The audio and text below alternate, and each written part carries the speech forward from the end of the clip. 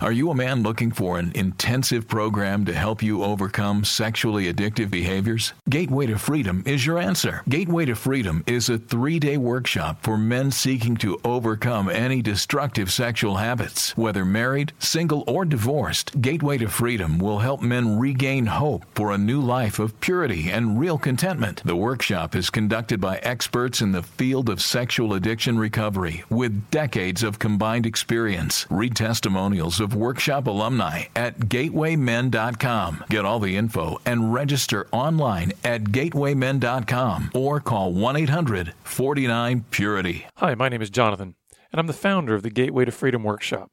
I want to personally invite you to be part of our next workshop coming up March 4th through the 6th in Colorado. So call us today at 1-800-497-8748 or visit gatewaymen.com.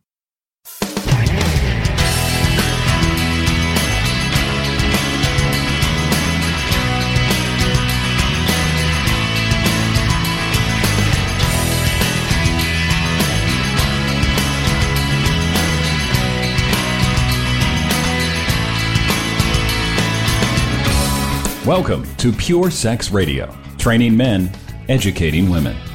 Are you ready to get real and start living each day in purity? This dynamic program is designed to educate, encourage, and equip listeners with the tools necessary for living a life of sexual purity. Pure Sex Radio brings you the best in mobile talk radio. Listen to real-life struggles, learn how to overcome lust, pornography, and sex addiction, and get serious about purity. Your hosts for Pure Sex Radio are Jonathan Doherty and Stephen Cervantes.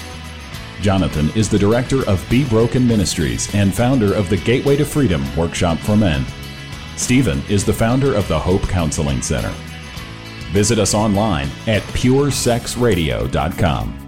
And now, please welcome Jonathan and Stephen on Pure Sex Radio.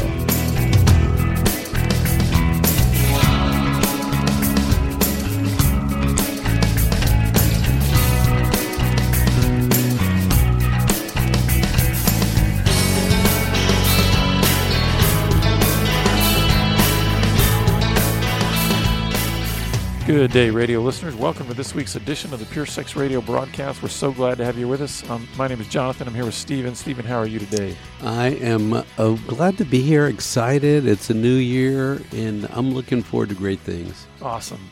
Well, that is wonderful. And folks, we hope that you are doing well in the new year. And, our ministry is here to help. If you are struggling with pornography, you are struggling with some kind of sexual brokenness in your relationships, or just really struggling with your thought life, in whatever way that sexual brokenness and struggles are affecting you, we are here to help in this process of healing and growth and eventually serving others. So please reach out to us if you are needing help.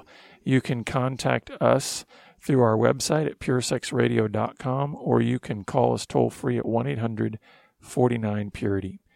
Well, Stephen, this is probably going to be a broadcast that is helpful for our female listeners out there, but guys, don't tune us out, because you might learn some things too and gain some insight on what it's going to take to have real change going on in your life, and not just continuing a pretense or an image. And so why don't you tell us where we're going to go in this broadcast, Stephen? Yes, I thought we'd cover two things, two different aspects of maybe the same topic.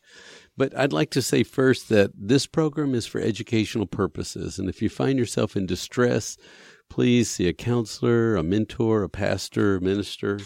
So with that, a little bit of a disclaimer, we're going to talk about what Jonathan and I know about addictions. And then we're going to talk about what wives should look for in terms of a husband making changes. So I just thought, let's just help the listeners know the few things that you've picked up and I've picked up along the way in terms of addiction. Do you have anything to start with? Well, one of the things I know from personal experience, and then also from just dealing with a lot of other guys that get tangled up in addiction, is that along the way, in order to remain on course, so to speak, with an addiction, you have to become a master deceiver. Yes. You got to be a great liar. Yes. You got to be able to cover up really well. And so you become really good at creating this facade, this image that you project and portray to others. So and by the way, you can even modify that image.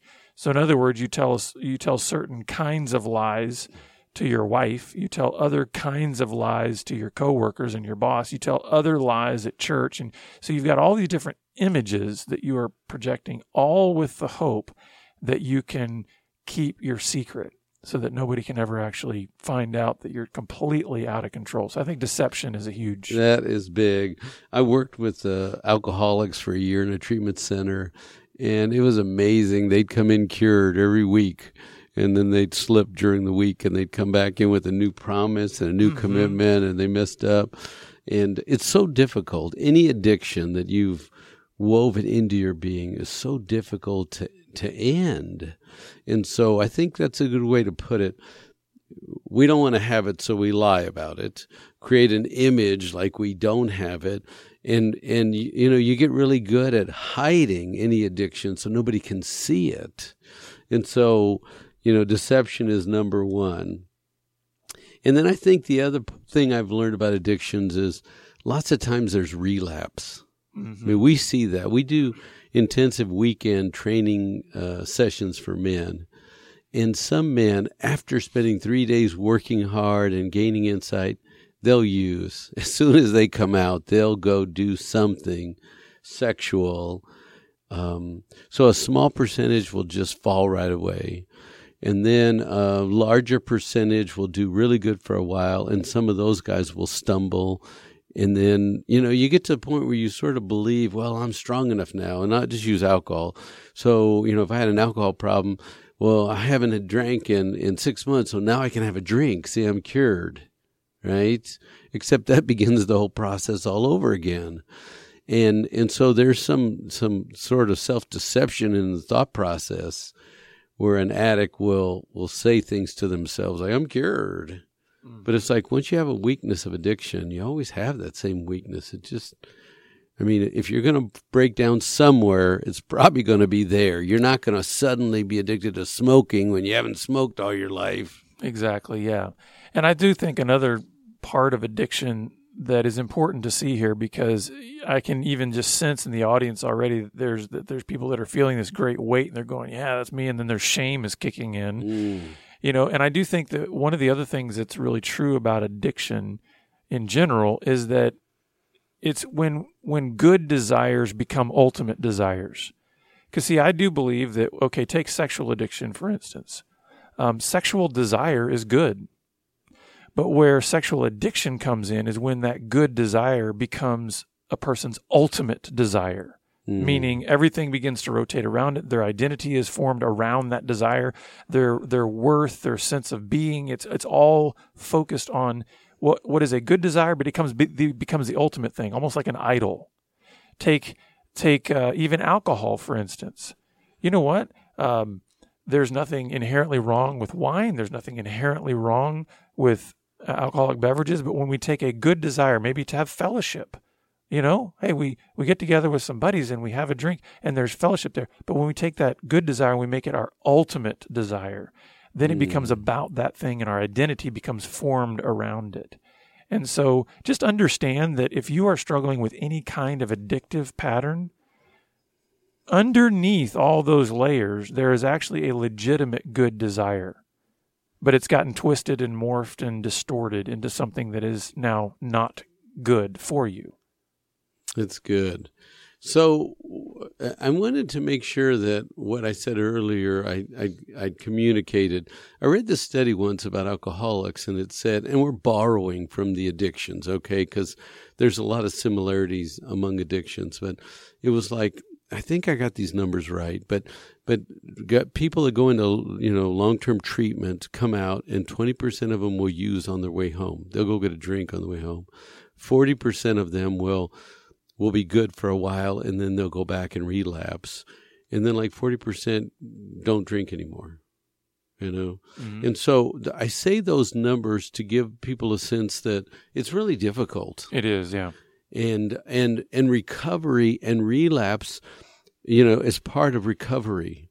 And so if you fall down, you get back up and you learn again and you get stronger. And breaking away from something that you've woven yourself into addiction is very difficult. And so it does taking a cleaning up, coming back, growing a new mindset process. And it's not easy.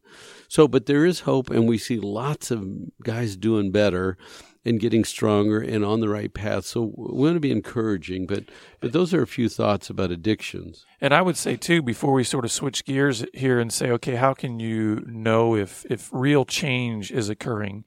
That from the very outset, you understand, yes, recovery is difficult. Breaking free from such a pattern that has become kind of what we've formed our identity around is not something that you just snap your fingers and it goes away.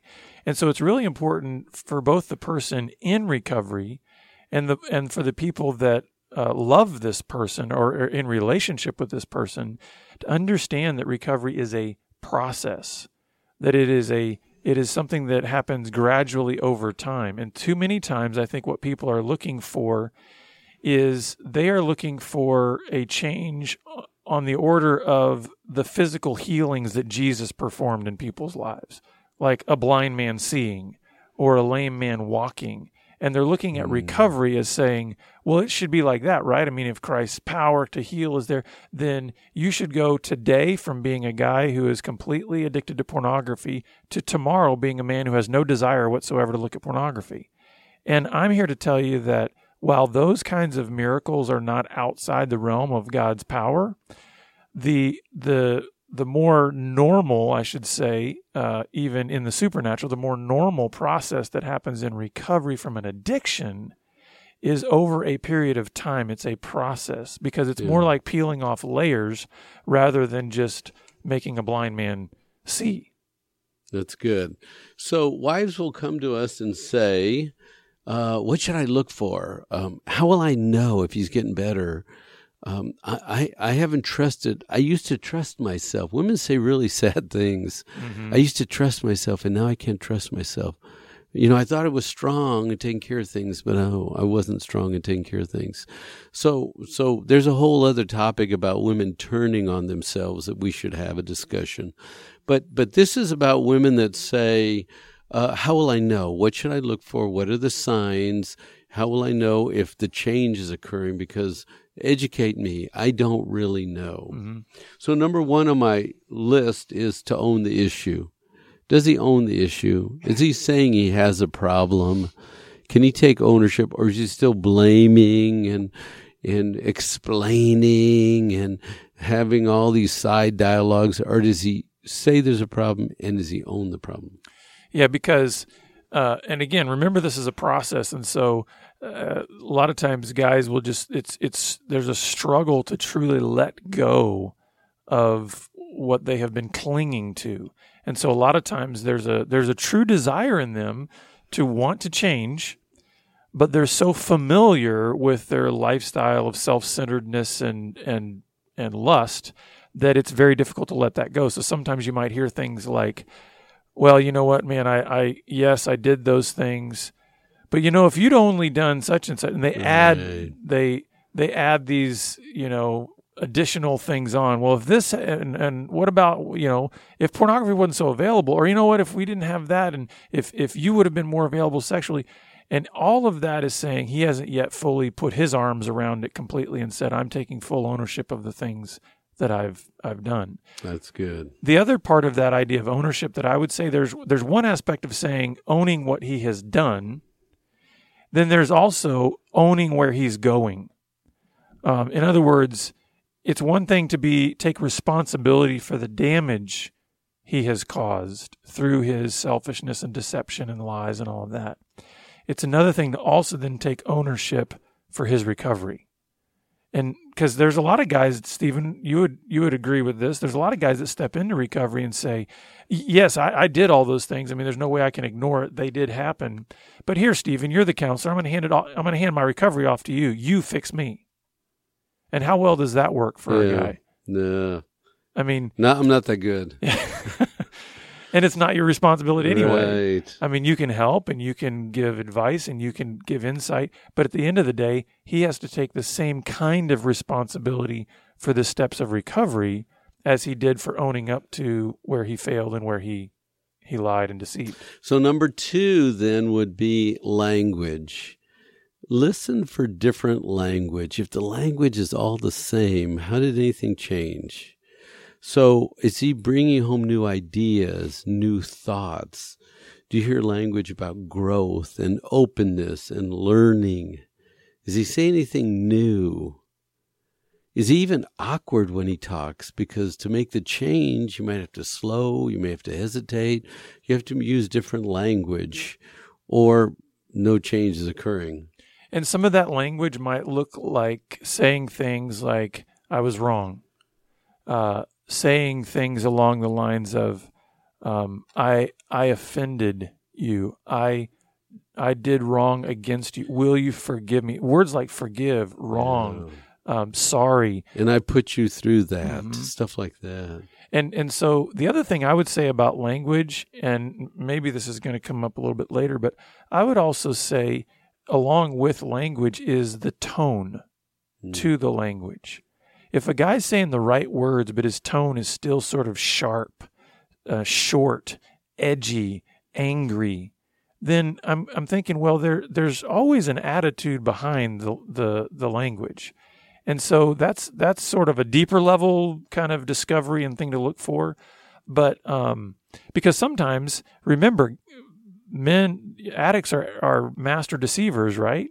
Right. So if he starts trying to think mechanically and go, okay, I need to, if my wife needs to hear these words, but he's saying those words in the same tone that he used to deceive you with, then women, don't be so quick to immediately distrust your intuition. When you're getting that sense that, you know what, I'm hearing the right words, but something beneath them doesn't feel right, then he might not yet have the right attitude behind the language. And one line that I hear all the time that husbands tell wives, well, that's the past. Well, don't look back. Mm-hmm. Why are you being negative? And she's trying to work through and make sense. Don't look back. Don't drag us down. And I always thought that's sort of small for a guy to not let a wife work herself through some issues going, this doesn't make sense. At least can we talk about it till it makes sense? Well, and honestly, that's getting him off track too. Because if he keeps saying, don't look back, it's all forward, I'm thinking, well, where did all this mess occur? It didn't occur tomorrow. Or today in this moment, right? So you had also better look back if you want to start making changes for all the missteps that you had. You can't say, don't look back, because your history, sir, if I can be so bold, has proven that you weren't walking in the right direction. So until you actually look back and say, let me actually learn more about my missteps, you're not going to be able to move forward with the right steps. That's good. Number 3 is this whole idea of having a me philosophy. And I've heard you say at conferences, looking through the eyes of another person, like your spouse. How do you get out of the me philosophy? Because they're like self-absorbed. Individuals with addictions are self-absorbed, and everything revolves around how do I get through this so I can go do what I want to do, and how do I do the least amount, and they're always planning something else. They're always caught up in themselves. They're always thinking about what would please them, or how they can get away, or how they can spend the money. There's such a me philosophy. And this, I will tell you, this is a struggle, because what I see happen too often, well, I shouldn't say too often, but I do see it happen sometimes, is then guys in their fervor and in their passion to truly change will swing this pendulum so far to the other side that it's almost as if they are in a mindset of punishing themselves for the rest of their lives. It's not about me, and so therefore they almost strip themselves out of the equation of their relationships, as if they don't have any healthy desires within themselves whatsoever, or that there is no such thing as healthy self-care. And this is why this is a difficult thing to adjust and to recover, is because you've got to learn how to go away from this unhealthy self-focus. In other words, where you're placing yourself on this throne and saying life should revolve around me and therefore it is about me, to a place where you can say there is a healthy sense of self-care in terms of taking care of my body and my mind and my spirit, but it is not about me. And that's a difficult balance sometimes when you've been living your life where it is about you.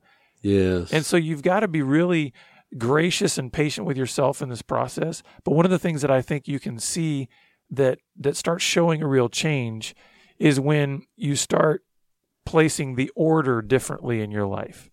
Rather than saying, I've always been number one, I've got to come first, you start saying, you know what, I'm going to start considering others' needs more important than my own. I'm going to start looking to help my children and to put my wife first and to put these other people first and actually start to serve people out of a genuine gratitude for having the opportunity to serve. Then I think you start seeing real transformation take place because you're not sitting on the throne of your life as if you are the center of it all.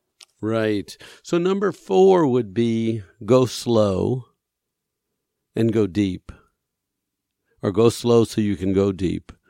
But don't be in a hurry. Don't be in a rush. Don't think you're going to fix this thing. If you've been doing this behavior for 15, 20 years, you're not going to clean it up in a week or 2 weeks or a month. So slow down, press in. You know, this is a bit of a journey here, so just go slow. Now, Stephen, I think we really need to help our listeners with this one because I can feel the anxiety in the listeners. And this is both in the women and the men. Because what happens when the spit hits the fan? I mean, what happens when all of this gets uncovered, the lid gets blown off, and the truth is revealed? And what happens on both sides, the man and the woman? They both get in hyper mode, right? A woman wants things happening right now, immediately. And many times a guy does too. And so we need a little... And he'll play off her, right? Mm-hmm. She's in a hurry, so he's in a hurry. Yeah. But wait a minute here. So we need a little more help with understanding how do you go slow? Because everything in my being wants to go fast. He wants to fix it fast.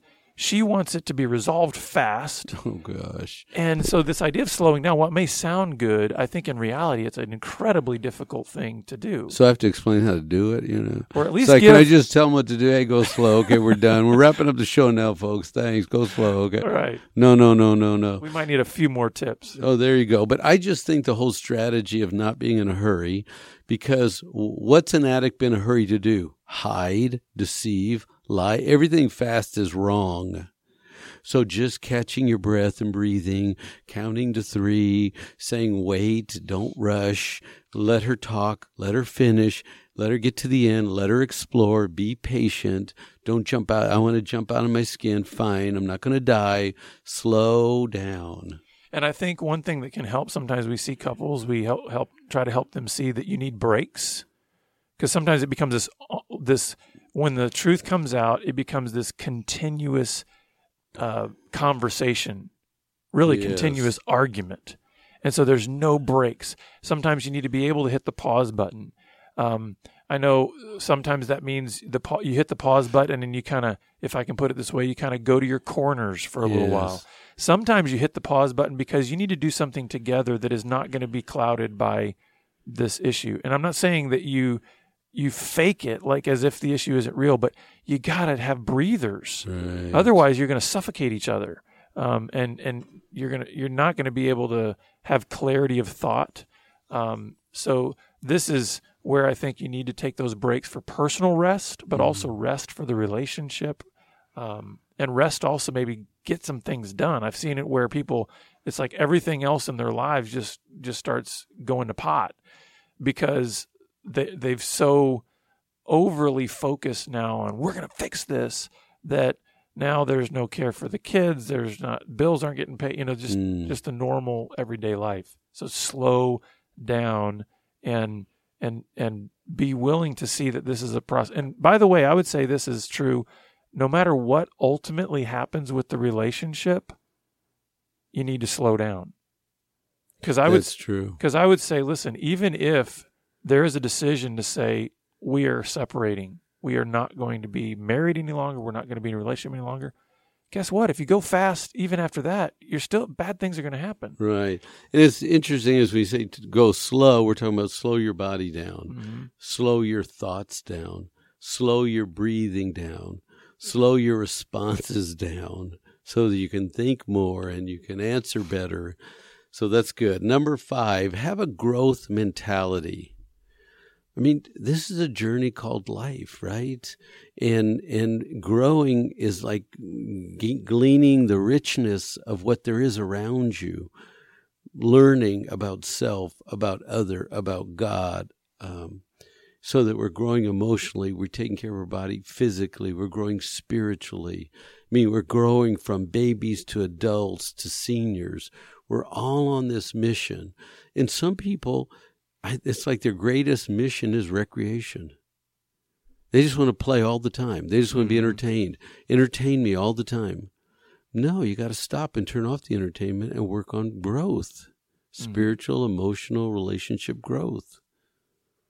And I would say that this idea of growth, it does require a pursuit. You know, you have to take, and this is if you're wanting to look for, okay, what's some things that can show change. I would say this is something where an addict must show that they are taking the initiative to grow. Stephen, one of the things that I think is true about us as human beings is you cannot force maturity onto another person. Right. As much as if I tried with all my might to help you increase your level of wisdom and maturity, I couldn't do it, right? Right. That is something that must be a desire that you cultivate within yourself. In other words, that you say, if I'm going to grow, I have to take the initiative to seek out insight and growth and pursue that. I can't expect that my wife, that she can carry that load and just sort of infuse it into me. Maturity is a personal mission.